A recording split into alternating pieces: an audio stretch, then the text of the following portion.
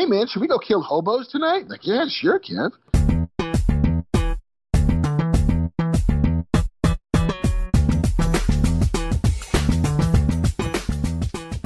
Hey folks, it's Karen Mahorn, aka The Blurred Girl, and welcome back to the Blurred Girl podcast. Now, my guest this week is journalist, TV writer, and podcaster Marc Bernardin.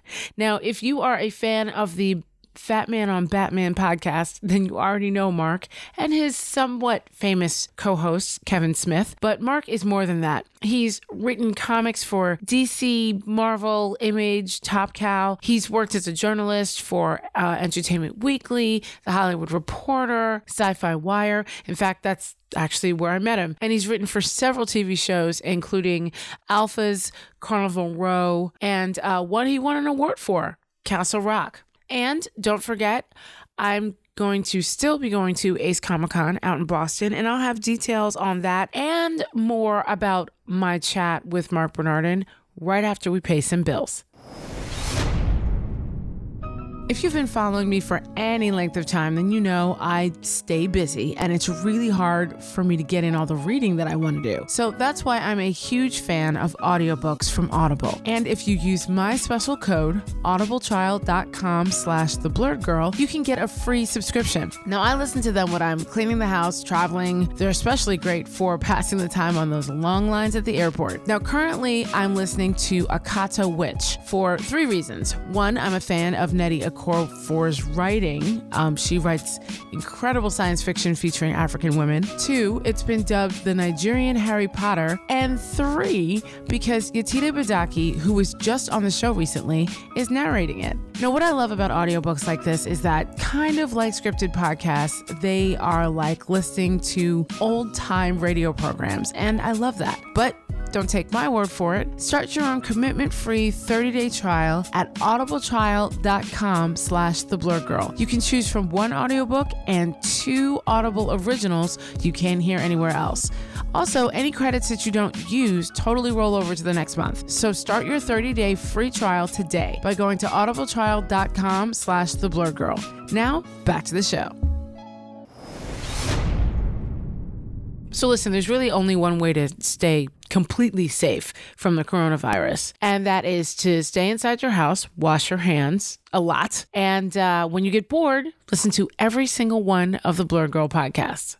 Like how I did that? You can listen on iTunes, Spotify, Stitcher, Google Play, and so many other podcatchers out there. So please consider subscribing and leaving me a rating and a comment over on iTunes. It really does help the show out. And if you're feeling extra helpful, I'd really love it if you could screenshot this episode, tag the Blurred Girl over on IG stories in a post, and tell me what you think. That last part actually doesn't help my numbers, but it does make me feel better about myself. So you can also help my self-esteem today. Now, before we get to my interview with Marc, I just want to remind folks that I'm still, as of now, going to be at Ace Comic-Con in Boston from March 20th to 22nd. I finally know who I'm interviewing. I will be talking to actor Rupert Grint, who played Ron Weasley in Harry Potter. Since then, he's done a bunch of other things, including the show Servant, that creepy new show from M. Night Shyamalan that's on Apple Plus. I'm also talking to model, actress, and director Bonnie Wright, who played his sister Ginny Weasley. And remember, Ginny ended up dating Harry. And I'm also going to be chatting with actor Shameik Moore. Now, you remember him from The Get Down and Dope, and he was also the voice of Miles Morales in Spider-Man Into the Spider-Verse. So I'm really excited to talk to him. And I'm also going to be talking to Darth Vader. Well, sort of. Hayden Christensen.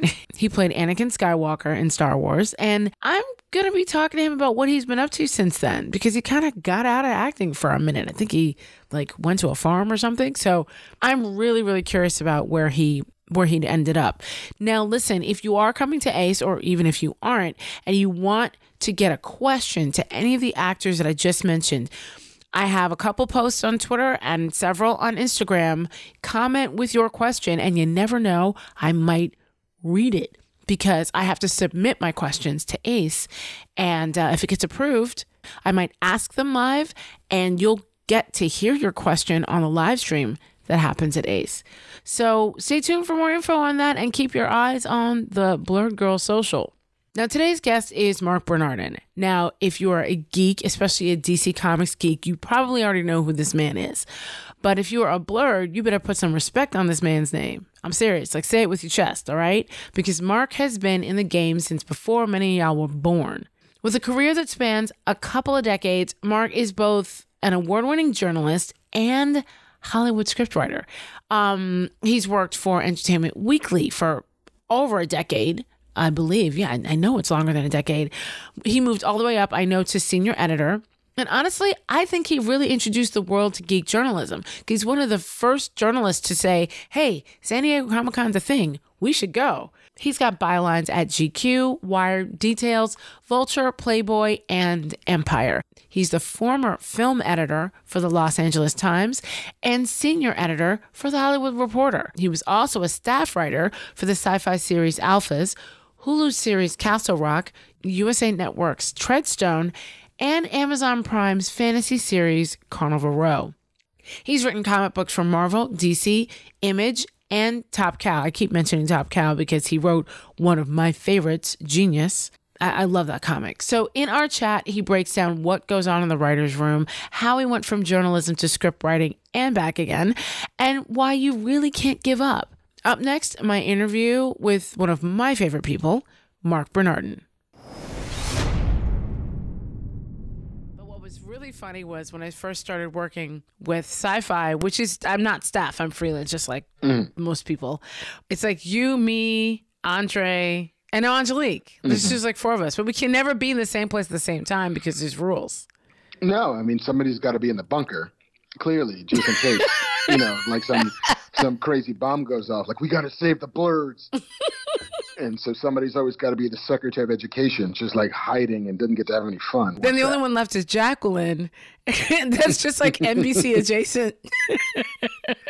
Yeah, like she gets to survive. Gee, thanks. See, she's the Secretary of Education.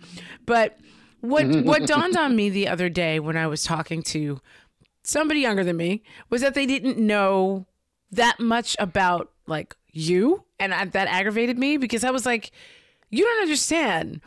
He's like one of the reasons why a lot of us get to do what we do and play around in this geek space is because of Marc Bernardin, sir. So I decided that. Well, you got to teach the children well. We do. So this is part of my educational. This is part of a class. They just don't know it yet. Nice. This gets you your tax exempt status. Yep. It's your non-for-profit work. Exactly. So. Let's go back. First of all, where you from, honey? Where's your people from? Well, those are two different questions. I was born in the Bronx. These many moons ago, before the Star Wars walked this land, and just after the Star Trek was killed. I was born in the early 70s in the Bronx. My father is from Haiti. My mother was born in the States, but her parents were from Trinidad and Barbados. So I am West Indian Caribbean through and through.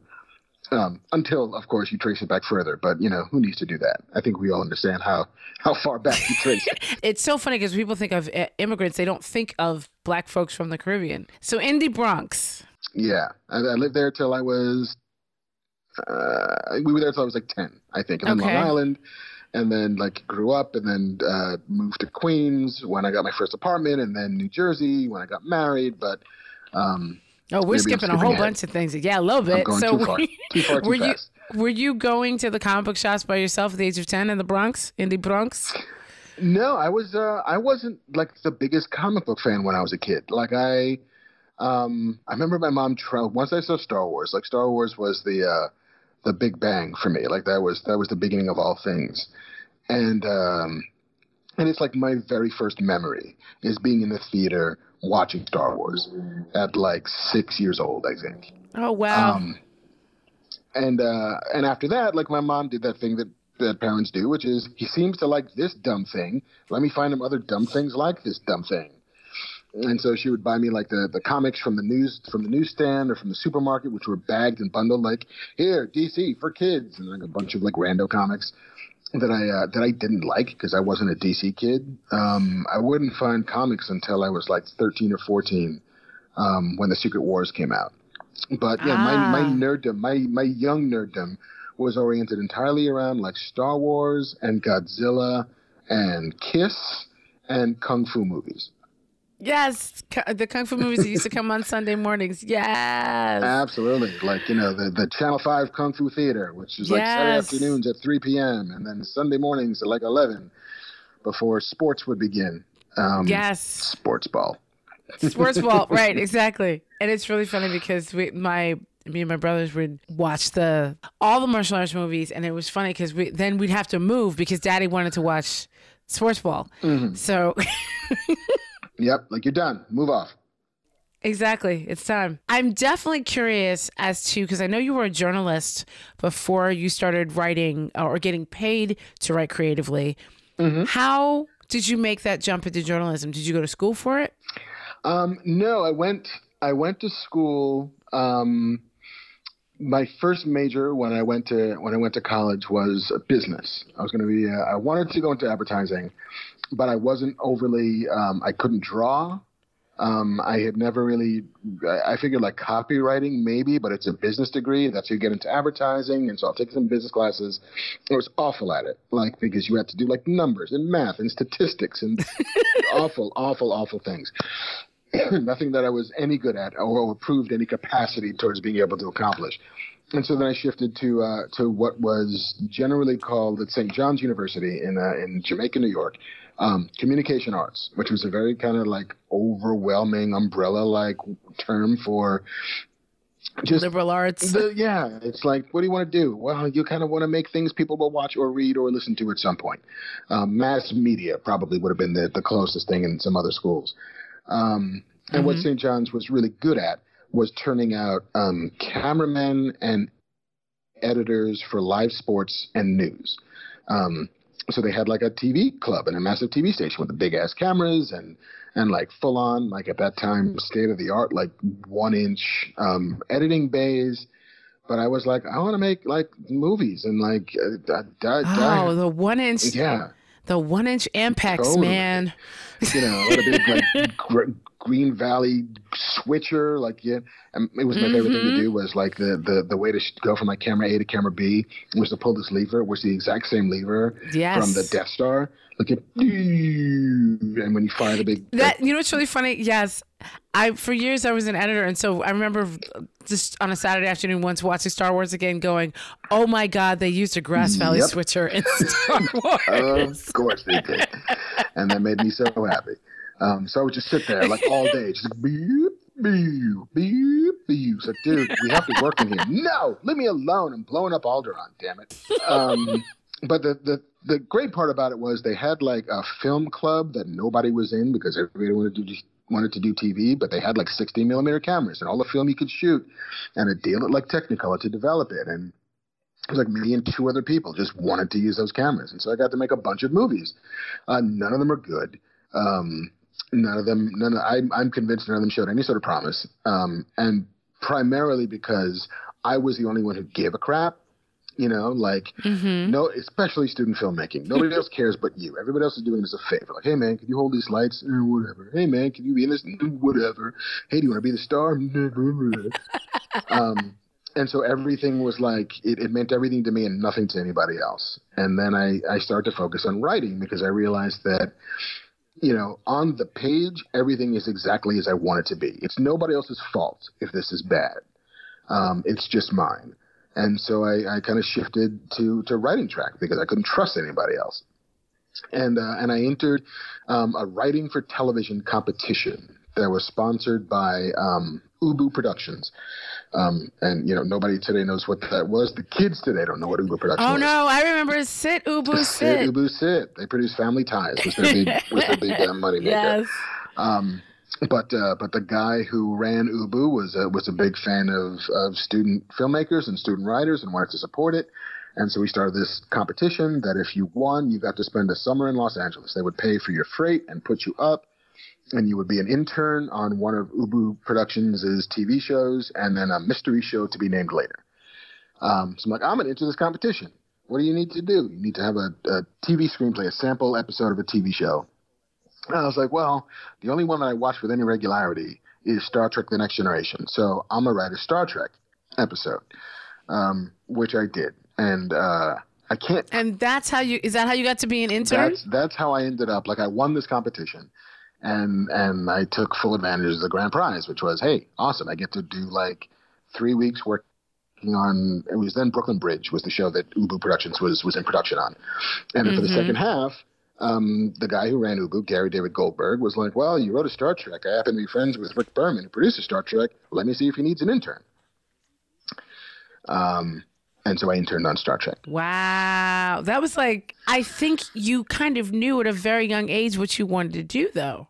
Because there's so many people who are like, no, yeah, I'm a lawyer, or yeah, I'm a whatever. I'm in business, but what I really want to do is write. What I really want to do is direct. But you knew at a young age, you knew. Well, I mean, I knew I wanted to tell stories. I knew that I had no aptitude for almost anything else. And I think it broke my immigrant father's heart when I'm like, I want to make movies. And he's like, what is this bullshit? I'm like, I don't understand that. Yeah, the parents totally don't understand. My mother still doesn't understand what I do. Even when I used to edit commercials, she didn't get that I didn't edit the show that the commercial came after.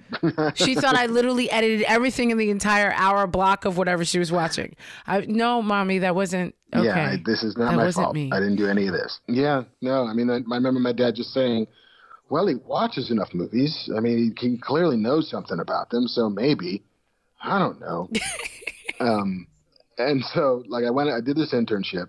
And I spent the summer in LA. I spent 3 weeks working on Brooklyn Bridge, and then 5 weeks working on Star Trek Deep Space Nine, which was just like gearing up to be a show at that point.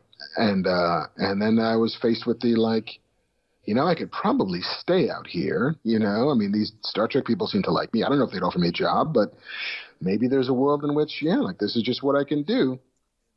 And then I was like, yeah, no, there's no not going to college. Like, I was in my junior year. I got to go back and finish my senior year of school, which I did. And then, but I got... Your father really would have lost it then. Oh, yeah. No, that wasn't even a discussion that I thought I could have, let alone win. Let alone survive. Totally. Like, what happened to the older one? He's been relegated to another family. But yeah, then I got an internship in my senior year, like just after graduating, at a magazine called Starlog, which was all about science fiction and TV and movies. And they had read about my Star Trek experience and asked me to write an article about it. Then they offered me a job, and that was like, Starlog sounds familiar. Starlog sounds really familiar. Starlog was the one of the first like science fiction magazines that was on stands. I mean, there's like Famous Monsters, but this sort of spilled out of the convention scene that grew around the cancellation of Star Trek. Like, there's a bunch of fans who clearly like reading about this stuff, and there's no place for them to go. There's no internet yet. It's 1975, but they clearly want to read about this stuff. So they just started publishing a magazine that was mostly about Star Trek, and then it kind of broadened its appeal and became like, oh, hey, Star Wars is out. This is cool. And they're making a Star Trek movie. That's not bad. And then Raiders of the Lost Ark, and then Tron, and then Close Encounters, and like it just became this kind of steady journal of the rise of both sci-fi and fantasy as a bankable movie genre, but also fandom itself as a bankable business. And Starlog as a company would then go on to launch magazines like Fangoria, which is probably... Fangoria. Okay. Yeah, Fango is still their biggest impact moment. Like the legacy lives on through Fangoria. And so, yeah, they offered me a job, and I'm like, oh, all right, sure. This is like, I'm writing about stuff that I like, and I'm getting to write, and I'm an editor, and this is cool, and I guess I'm a journalist now. All right, that's fine. And I was there for like 3 years, and then a friend of mine said, hey, EW is always looking for really smart people. And I said, I really like Entertainment Weekly. Maybe I'll go work there.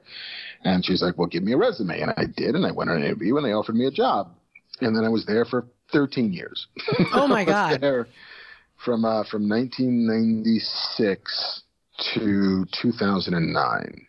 Now, it's funny. I heard something about you being one of the first journalists like from a mainstream outlet to cover San Diego Comic-Con. Was that Entertainment Weekly? Yeah. Okay. Yeah, like I'd always heard like the legends of San Diego because Starlog had covered it every now and again.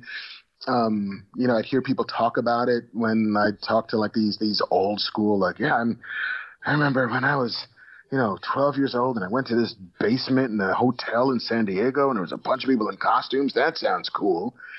But by the time I got to EW and like I think it was Spider-Man had just come out, and I was able to tell my bosses like, well, okay, here's the thing.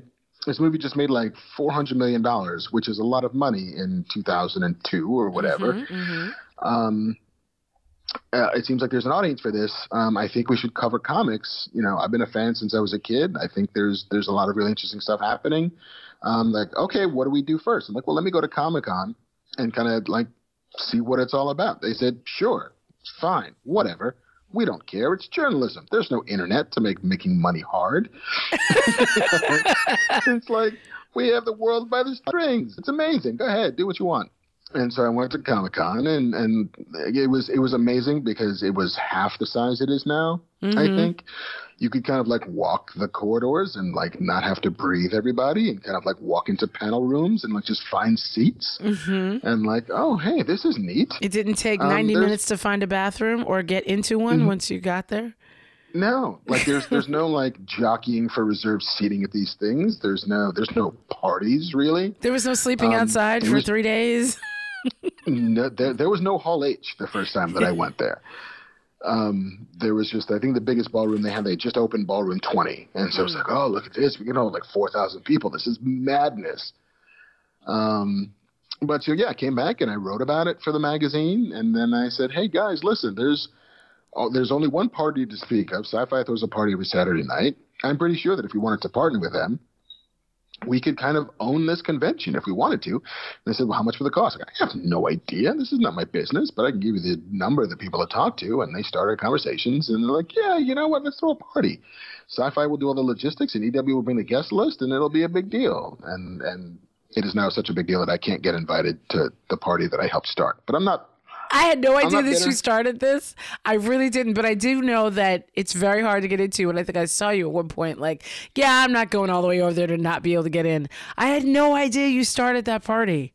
Oh my God. Yeah. And it was super fun for the 8 years that I got to go, and then a little less fun when I'm like, there's all of my friends. Goodbye, friends. I'll go hang out over here with the other writers who can't get invited to this party. How did you make that leap, that crossover from journalism to basically creative, to that ink pot that you won? Yeah. Well, I mean, when I first started going to Comic-Cons, and it became a regular thing, like once I started going in like 2002 or 2003, I haven't stopped going. So the most recent one was like my 19th in a row. But yeah, every time I would go, like I'd meet a bunch of editors and writers and publishers, all from the comics world who, once I started covering them regularly, it was like, oh yeah, no, you can write. We've read all your reviews. You're a pretty personable person. You ever think about writing comics? And I would always say, yes, since I was 12 and I bought my first issue of Secret Wars. But for the time being, I'm a journalist and I can't, the conflict of interest is too high. I got to say no. And then I said to myself, Mark, you're being an idiot. You should just do the thing you've wanted to do since you were 12. Find somebody else to do these comic reviews and start writing things. And that's kind of what I did. There you go. That's kind of what I did.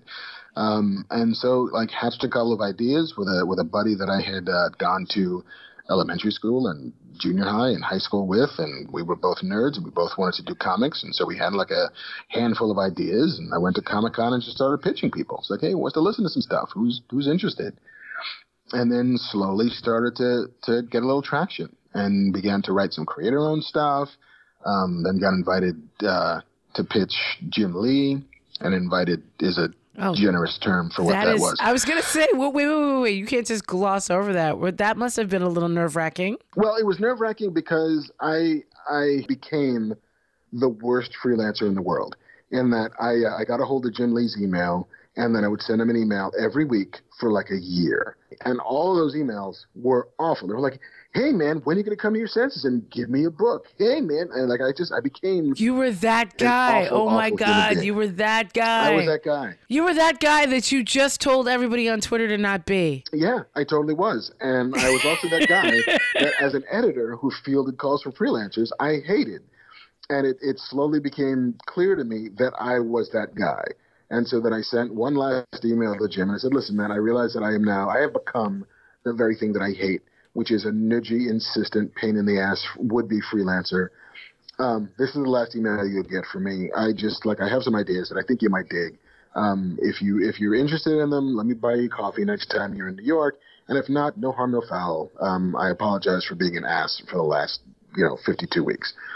And then he emailed me back, and he said, I'll be in New York in 2 weeks. Let's meet for coffee. Aww. And so, sat down with him, and, we kind of just talked for half an hour. And he says, well, what do you got? And I pitched him this book that would eventually become The Highwaymen. Mm-hmm. And he was like, okay, let's do that one. I like that one. And I was like, okay, well, what happens now? He said, I run the company. I said, let's do that one. We're going to do that one. Oh, okay.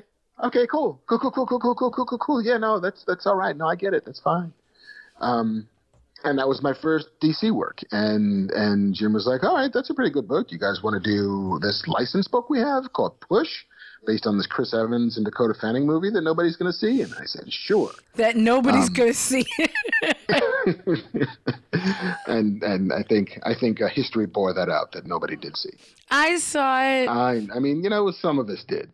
Some of us were forced to, and some of us chose to. But I was going to say, I might have been on a coast-to-coast flight, but I definitely saw it. Yeah, I might have been trapped in a metal tube with a bunch of strangers. And so then we got Push, and then off of Push, we got The Authority. They were relaunching The Authority, which was their flagship book. Mm-hmm. And we said, yeah, no, we'd love to do this. And we wrote 6 issues, and they got fired for reasons that are still mysterious to me. I don't know, and that's fine. It was 15 years ago. I've gotten over it, maybe. I do remember you wrote for Static Shock for 15 minutes. I did, yeah. I then got a call years later after I think Genius had come out, which I pitched in that same flurry of I got a bunch of ideas. Who wants to listen? What's it about? Oh, it's about a 17-year-old black girl from South Central who declares war against the LAPD.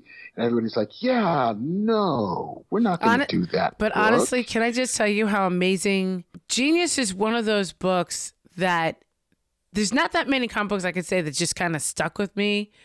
And just no matter where, if someone goes, what is one indie comic that just got to you? I will always bring up Genius.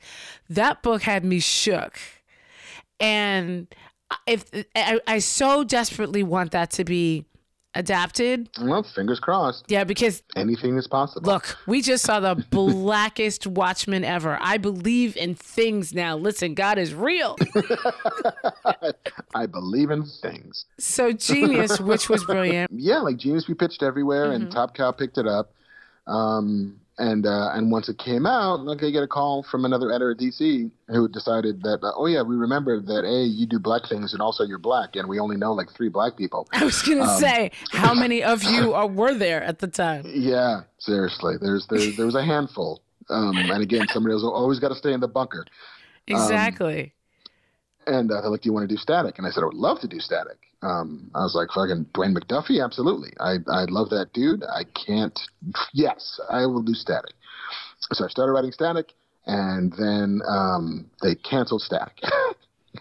Before I turned in my first script. They were like, yeah, we're not doing any more Static. But who called you? Was it DC or Milestone? It was DC. It was part of the New 52, the relaunch. Oh. They had somebody already doing it, and they'd had a parting of the ways. And listen, we got this opening. Do you want to come and start Static? You just got to finish. This storyline. Then you can start your own story, and it'll be ongoing. I said, would love to, and then they canceled it before my first issue came out. So I wrote 2 issues of Static. The last of which I like quite a lot. I'm going to go out on a limb and say it wasn't your work. It was something else. Yeah, I mean, it got canceled before I even turned in my first script. Yeah. It was one of those, the marketplace had spoken, and people weren't buying. And so they realized, all right, we're going to cut our losses. We're going to do enough to put out 2 trade paperbacks, and then that's going to be it. Okay.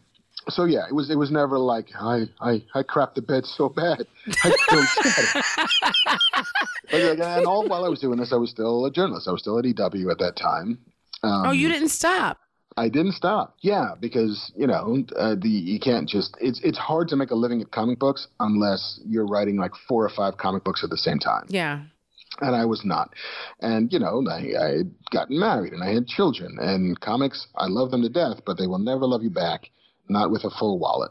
And so it was always, hey, here's my 9 to 5. And then once I'm done, I'll put the kids to bed and then I'll start writing the other things that I want to do. And like in the middle of that, I think I'd gotten a call from an agent who was like, hey, I got a hold of this Genius book. And they're like, only like literally a single issue had been out. And he's like, I think I can sell this. And I said, I sure would like to see you try. Good luck, buddy. Your mission, should you choose to accept it, convince a Hollywood that they really want to spend money, millions of dollars making a movie about a little black girl who kills a bunch of white cops. And I was right. Nobody wanted to do that. But he was like, I like you. I like the book. What do you want to be when you grow up? And I said, well, I fell in love with movies when I was 6, but I've also been spending the last, 10 years working in journalism. And the thing I love about journalism is the collaborative nature of it. Like I love being able to sit around a table with really smart people and solve a problem. And in a weekly magazine, it's what's the story of this week? What's on the cover? How do we tell this story? How do we fill this magazine with enough goods to make it worth the $4.95 cover price?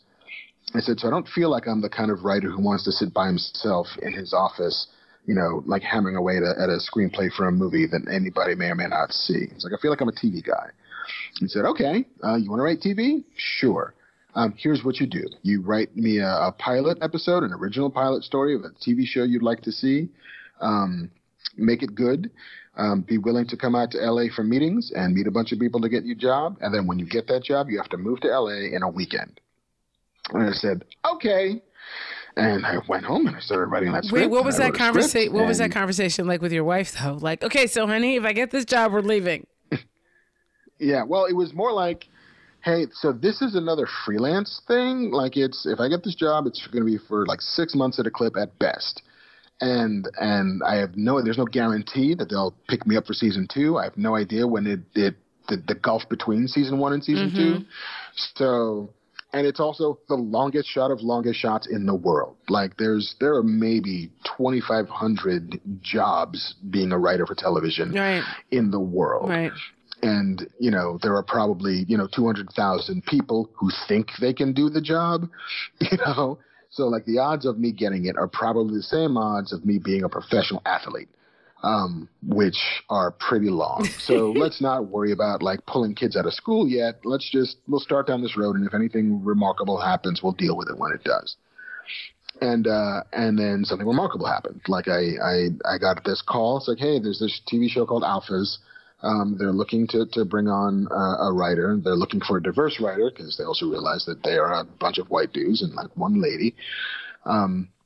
Would you like to meet with them? And so I said, yeah, absolutely. What's it? It's superheroes in a strip mall in Queens? Yeah, no, I got this. No. This of all the things you could have brought me, this is the thing. Thank you.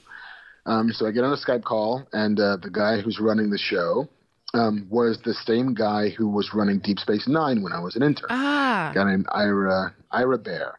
And so we have this conversation, like we're talking about the show, we're talking about superheroes, whatever. And like halfway through, he's like, I know you, don't I? I was like, yeah, I was an intern. He's like, you're from the Bronx, right? Yeah, I'm from the Bronx, because he never forgets you when you're from the Bronx, because he's also from the Bronx. He's like, you're a Bronx kid. And so we finished the call, and then the agent calls me and is like, all right, it's Thursday. They want you in the room on Monday. And so, as promised, I had to move cross country in a weekend, which I did. Called a buddy. But then you got to write for David Strathairn and Malik Yoba and I did, and Azita Ganizada, and it was lovely and wonderful, and I was by myself in LA. I did like that show, though. The show had a lot of potential, and so I crashed on a buddy's couch for a couple of weeks before I found an apartment that I could kind of sublet.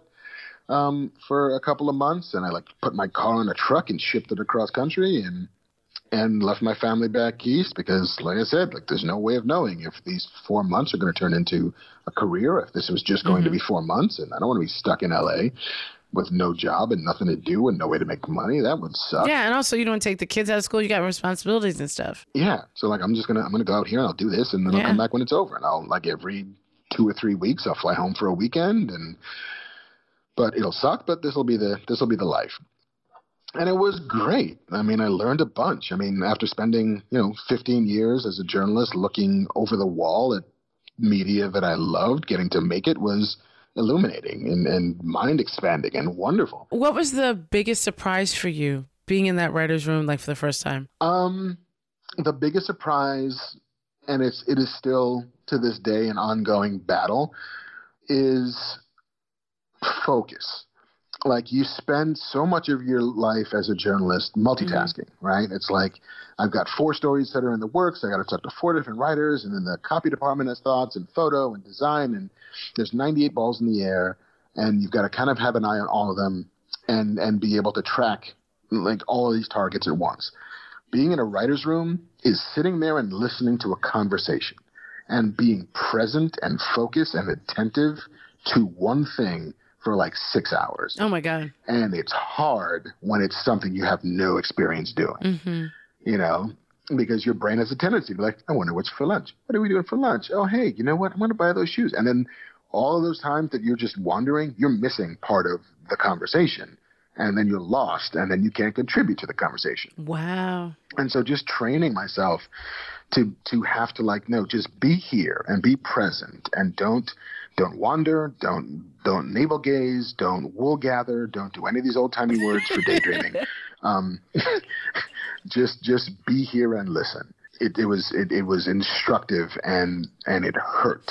I don't want to think about this right now. So you probably go home and just pass out. Yeah, like it's exhausting, and it's the one thing that you can't really explain to people.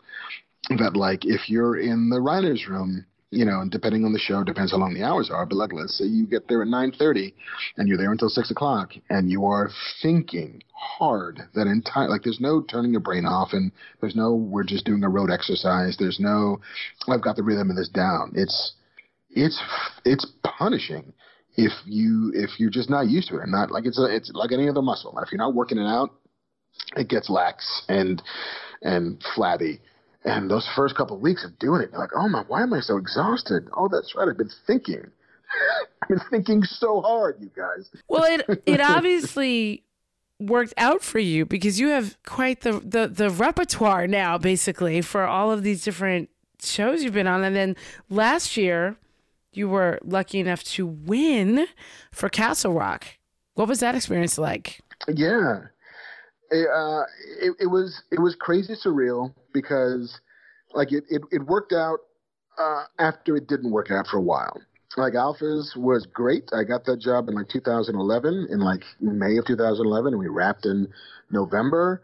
And like I went back home and like, hey, all right, great. We'll find that the numbers are pretty good. The network likes it. Hopefully they'll bring me back for season 2. I don't know when it's going to happen, but fingers crossed. And I didn't get brought back for season 2. Like there was a big like cleansing of the staff, and most of the writers were like turnover between seasons. And then I'm like, well, I need a job now. What the hell am I going to do? Like I thought I was going to be a TV writer. And then because it took so long for season 2 and then so long for them to decide to bring me back, what little momentum I had, what little heat I had vanished. And I was like back at square one. And nothing clicked for another like 4 or 5 years. Like it was 2011 was Alphas, and then 2017 was Castle Rock. And so for those 6 years, like I went back to journalism. Like I was freelancing for a while, writing for Sci-Fi Wire back Blaster. when it was Blaster. Blaster. I was like any freelance gig I could get, I took. I got a job offer to come and do a contract work at the Hollywood Reporter, which allowed me to move my family out west, thinking that like it'll be easier if I'm here. It'll be easier if we're all here. And I worked for THR for a few years, and I worked for Playboy for a hot 18 months, running their entertainment vertical on the website. I then went to work for the LA Times, running their film department. And then, a friend of mine who was already on the Castle Rock staff emailed me out of the blue and was like, hey, what's your latest sample? I think, these guys are doing a show about Stephen King, and they're lovely and wonderful, but they're not nerds. And, we have this room that's... This needs a nerd. This needs nerds. Like, we need a nerd, and we need, like, a nerd of color, because our protagonist is going to be Andre Holland. And, we're just a bunch of white dudes who all, like, went to Harvard, and we don't know nothing about this life. So basically, we need you. Can you come and work for Castle Rock? And so I was like, yes, I can. And I met with the showrunners, and then I met with Bad Robot, which is a production company. And then they offered me a job. And then I quit journalism for the second time. and that sort of led to that momentum. Like, that was, all right, Castle Rock went really well. Then Treadstone happened. And then off of Treadstone, I went to work for Carnival Row. And just being able to kind of brand myself as the guy who's pretty good at world building for giant IP seems like a pretty Which you are. I mean, did you come up with things that we ended up seeing on the screen? Well, Carnival Row was an interesting experience, because I came on for the second season of that show.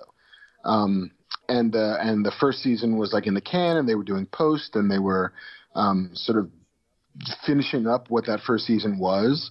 But it was the first time that I'd come into a room where there had been a previously existing world. Like, a lot of that work was done, of like, okay, here's this fabric of this world where, like, we have these mythological creatures, and we're going to play in class and race and sex and gender and all of it. And so a lot of the sort of big think had been a thing that Travis Beacham, who created the show, has been just mulling in his head for like 15 years. I think Castle Rock was different, because Castle Rock, we showed up and it's like, all right, well, we have this kind of loose story that we had pitched, and we sold to Hulu, and Ginger's on board. Stephen King really liked. What are the boundaries of this world? How does it work? How do the bad things happen in this world? And I came from a world of journalism, especially of genre journalism, is just watching a bunch of it and ingesting as much of it as you can and figuring out the commonalities of these things. And like, no, horror, it lets you do a lot of things, but it needs rules. It needs consistency. It needs like, here's how this works. Here's what it can do and what it can't do, which is the thing that like straight up drama doesn't require. Because, all right, Sophie's Choice, what happens? Well, she's just a human lady who's got like a crappy situation, and she's got to make a choice, and she's got to choose this kid or that kid. It's not, all right, so this is Freddy Krueger. How does he come into people's heads? What can he do when he's in there? How does that affect him in the real world?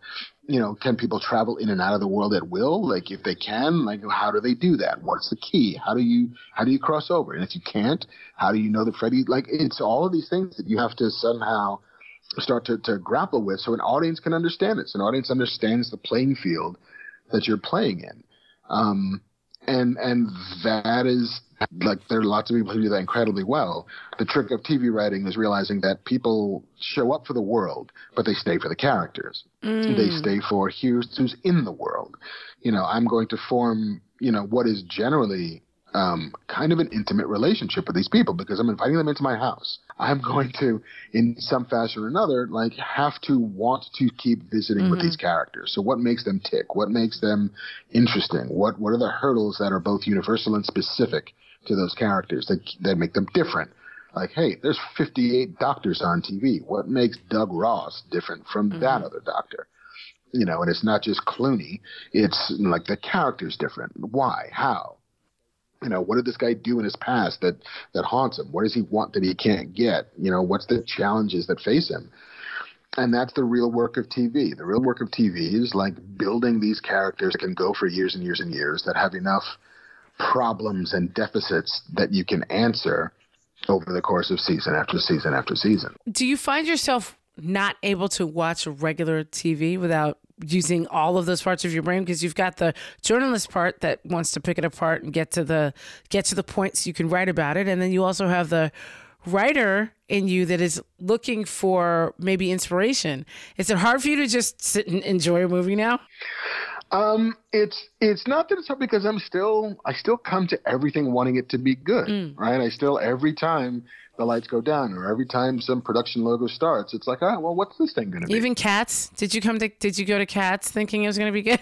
I haven't seen Cats yet, but I'm dying to because I get the feeling that like, we're on the ground zero of what will be like the showgirls of tomorrow. And like, no, I was there, man. I saw it in the theater. I paid good money for that. I don't want to do that. I really want to be all histories. I want to be home with alcohol when I watch that one. The thing that going to the movies or watching a TV show does for me now is it either inspires me or it educates me.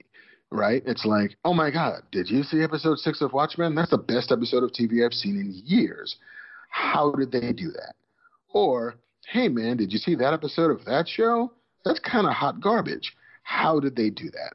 You know, what wasn't firing the way it was supposed to fire? What misconnections didn't get joined up that would have made this a satisfying experience?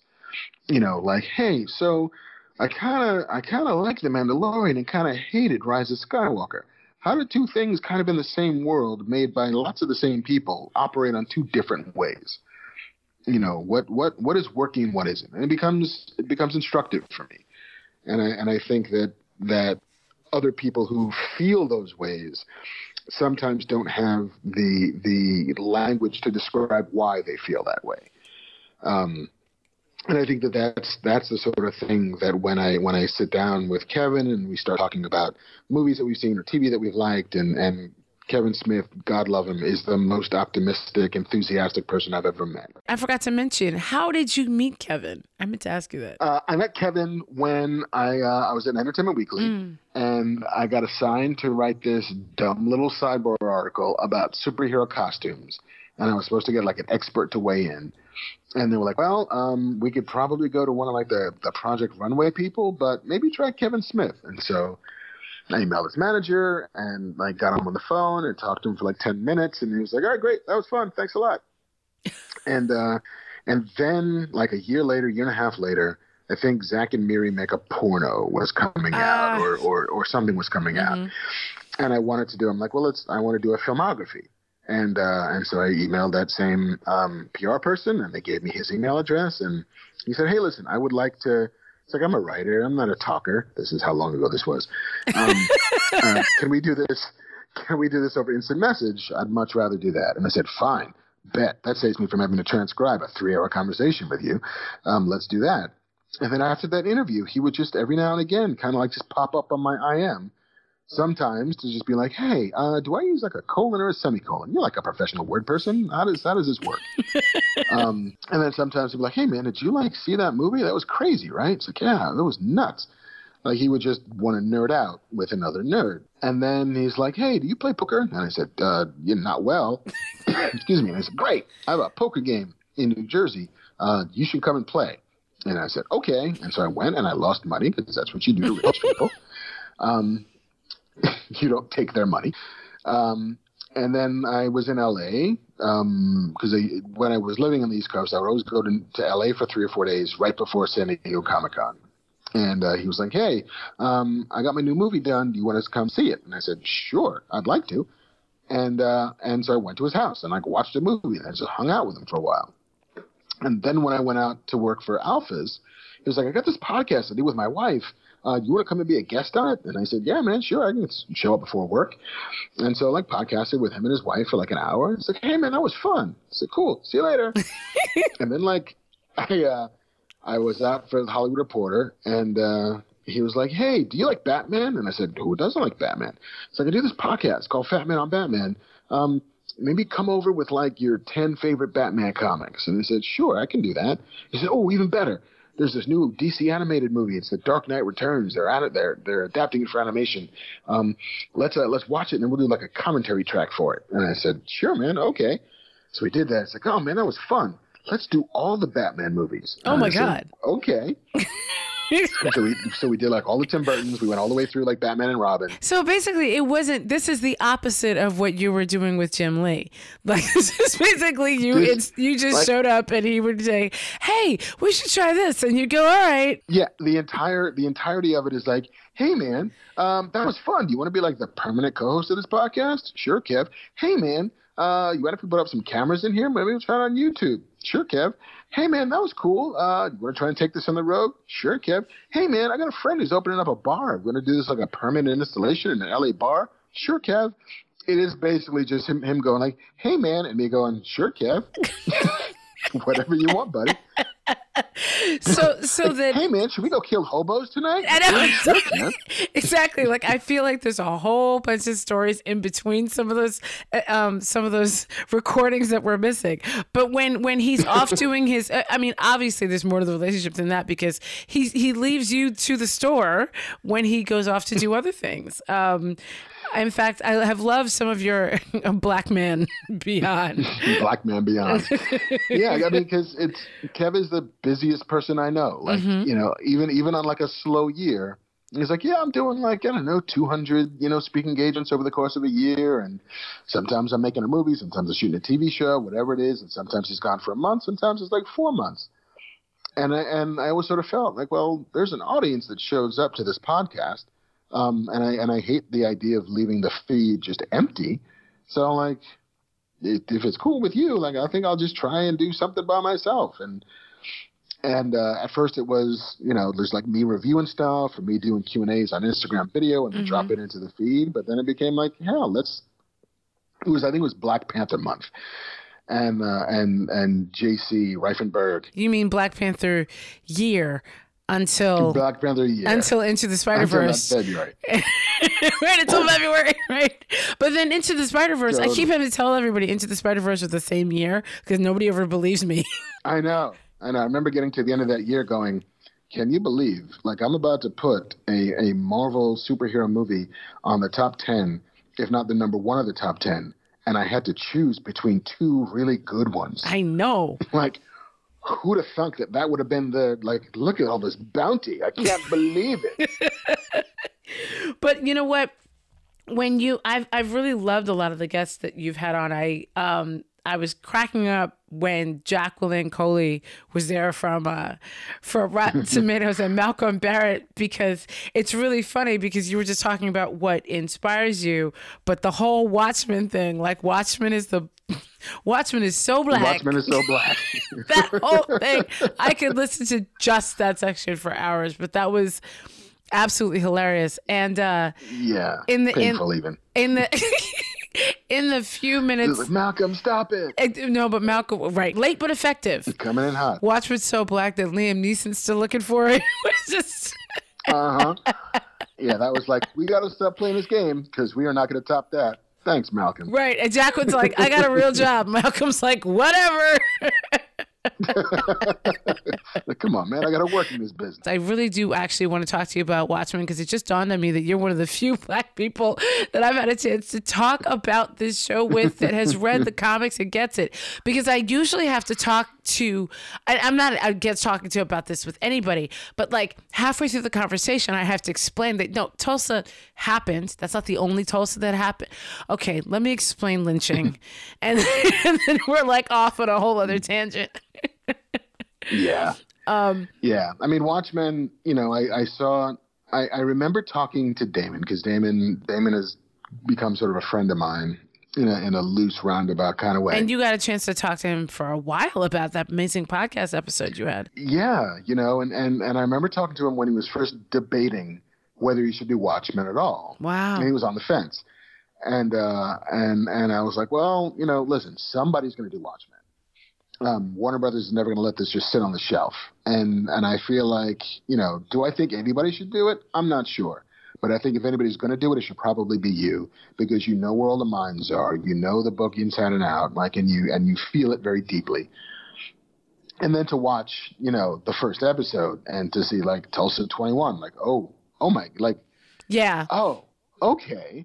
Like it's the blackest show I've ever seen. And the thing that I was so struck by, especially by the time you get to episode 6 and 7, is that it's a show that brings an audience automatically, right? Like there's a comic book audience that is going to watch a show called Watchmen because they've loved the book and it's a legendary text and it's hallowed ground, and they were going to show up, and that audience is predominantly white, and they were going to be confronted with a show that is fundamentally about black pain, and black pain in a very knowing way.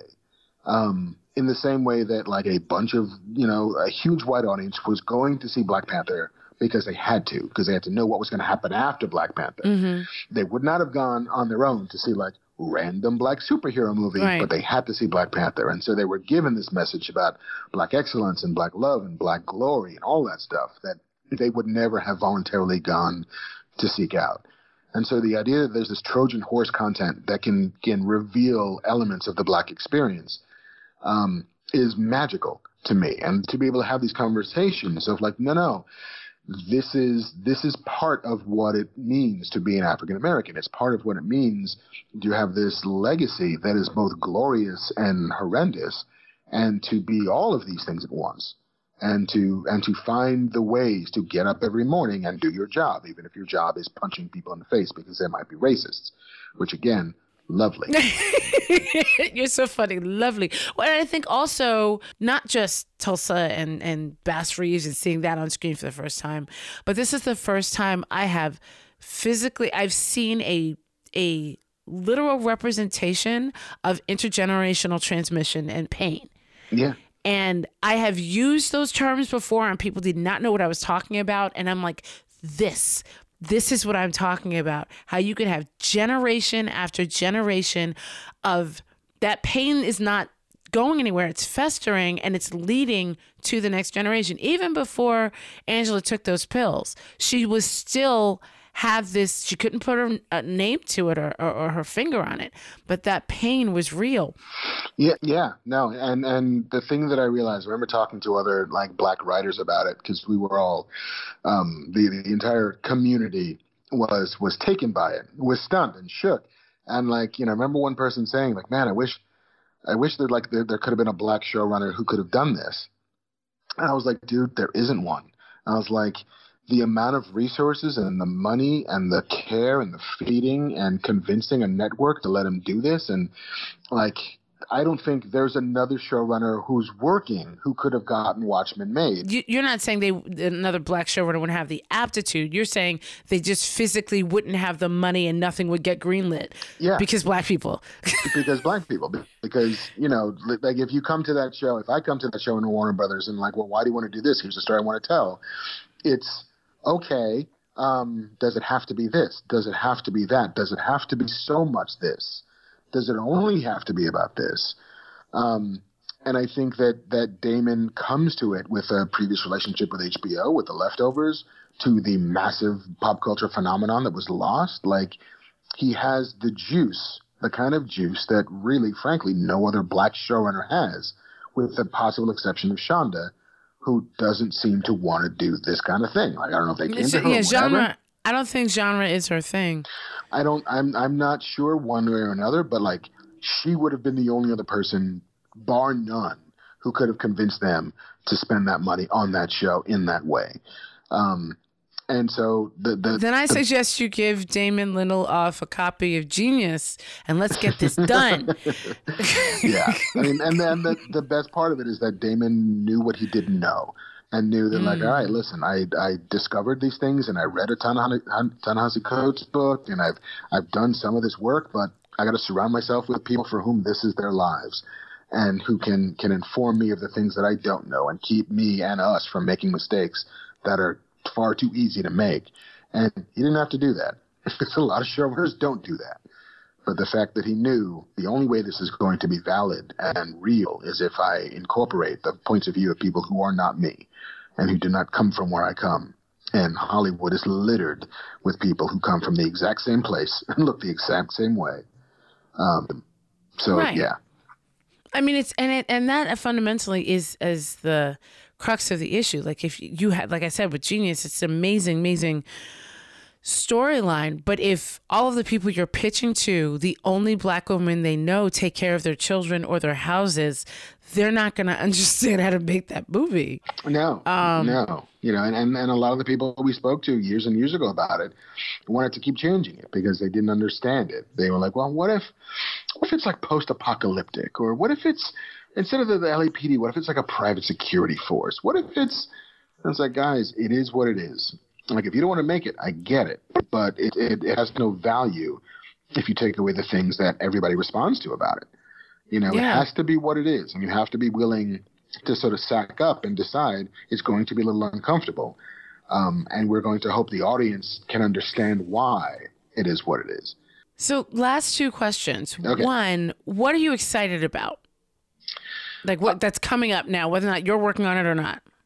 I am fairly obsessed with this show on Netflix, this animated series called The Dragon Prince. Yes. Which, a fellow writer turned me on to, and I'm like, oh, no, whatever. And she said, well, no, it's by the guys who did Avatar: The Last Airbender. And I perked up. And I said, that is maybe my favorite animated show of all time after the Looney Tunes. And so, all right, I'll check it out. And it is, it's gorgeous. It's so wonderfully animated, but it's varied and diverse and funny and sweet. And the king of this land is a Black dude with dreadlocks who's got a biracial kid. Yes. Who's the prince of the land. And the badass general who kicks as much ass as she wants is a woman who's deaf. And she has these conversations with her gods that you don't translate because it's not for us to know. But it's all of these things kind of all at once while still being this rip-roaring kind of adventure yarn. And I'm this is kind of, not that everything needs to be this, but everything could be this if you wanted it to be. It's fantasy. Yeah. There's no rules in fantasy other than the rules you make up for yourself. And why does it have to be? And then you look at a show like The Witcher and you're like, okay, sure, this everybody's crazy white. And the brown people are kind of valets or servants or whatever, but how white is your hero? He's so white his hair is white. Right. Okay, sure. He's so white he gets even whiter when he's angry. He gets whiter when he's angry. And so looking at those two shows back to back, I'm like, well, one of these I'm going to watch all of. The other one of these, I'm trying to push my way through the second episode of. And not because of one and not because of the other, but there's a thing going on there that I'm not, I'm just less disposed to giving precious time to. Trying to think what else. I've come around hard on The Mandalorian. Oh, you didn't like it at first? I was not a fan of the first 2 or 3 episodes. Too slow? It was nothing. First I'm how much did they spend on this? These episodes are 32 minutes long, and what's happening? He walks into a place and beats the dude up and gets a job and goes and does the job and that's it? There's no character work being done here. And I can't see his face. And then I realized that oh no, okay, it's Star Wars is and has always been for children. And there are momentary blips in the matrix of that, and you get a movie like Rogue One, which is this kind of mature look at war and the futility of conflict and sacrifice and all that. But otherwise, it's we got robots stepping in bantha poodoo, and we got pod races, and we got it's a kid's fable and kind of always has been. Yeah. And so looking at The Mandalorian as a show for 10-year-olds on Disney Plus, just like Star Wars is a movie for 10-year-olds that just happens to have a couple of burning corpses to make it a PG rating. But once I did that, I'm oh, I get it now. Kids can follow very mature emotional stories, but they cannot really follow crazy complex plot twists. So it's super simple.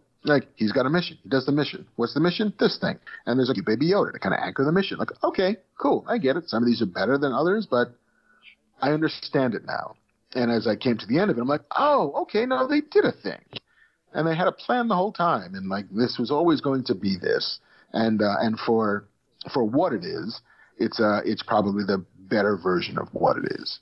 Awesome. Now, my final question to you is, if you had to talk to Mark, who was the intern back in the set of DS9, what would you say to him? What advice would you give to him? I would tell him to keep the faith. You know, like it is an improbable thing you're trying to do. And the odds on you actually getting to do it are long, but you have to trust in the fact that you have a gift, even if you can't quite access it all the time. And it will be the temptations to wander off the path are great, but stay on the course and keep the faith and continue to remember that the people you meet along the way will evolve and change just like you do. You know, my dad would always tell me that, you know, the people who are answering the phones one day will be the ones hiring the people who answer the phones the next day. So, like, never think that you are better than anybody else based on what they do for a living or what they're doing at that moment. And the longer you have a career in anything, the more you realize that everybody's changing and moving and evolving and growing, and that as long as you've treated everybody along that path with some semblance of dignity and kindness, then they will be there for you on the other end as well. That is wonderful. Thank you so much. I can't wait to my pleasure. I can't wait to hang out with you again. Hopefully when I come to LA, maybe I can be part of the Blurred crew too. It's in my name. What? But I will definitely want to stop by and see the show live because that looks like so much fun. It is the most fun I have any given week. And thank you so much for taking a time out of your very busy schedule, writing all the things, even the things that you can't talk about, to hang out with me. I appreciate it. My pleasure.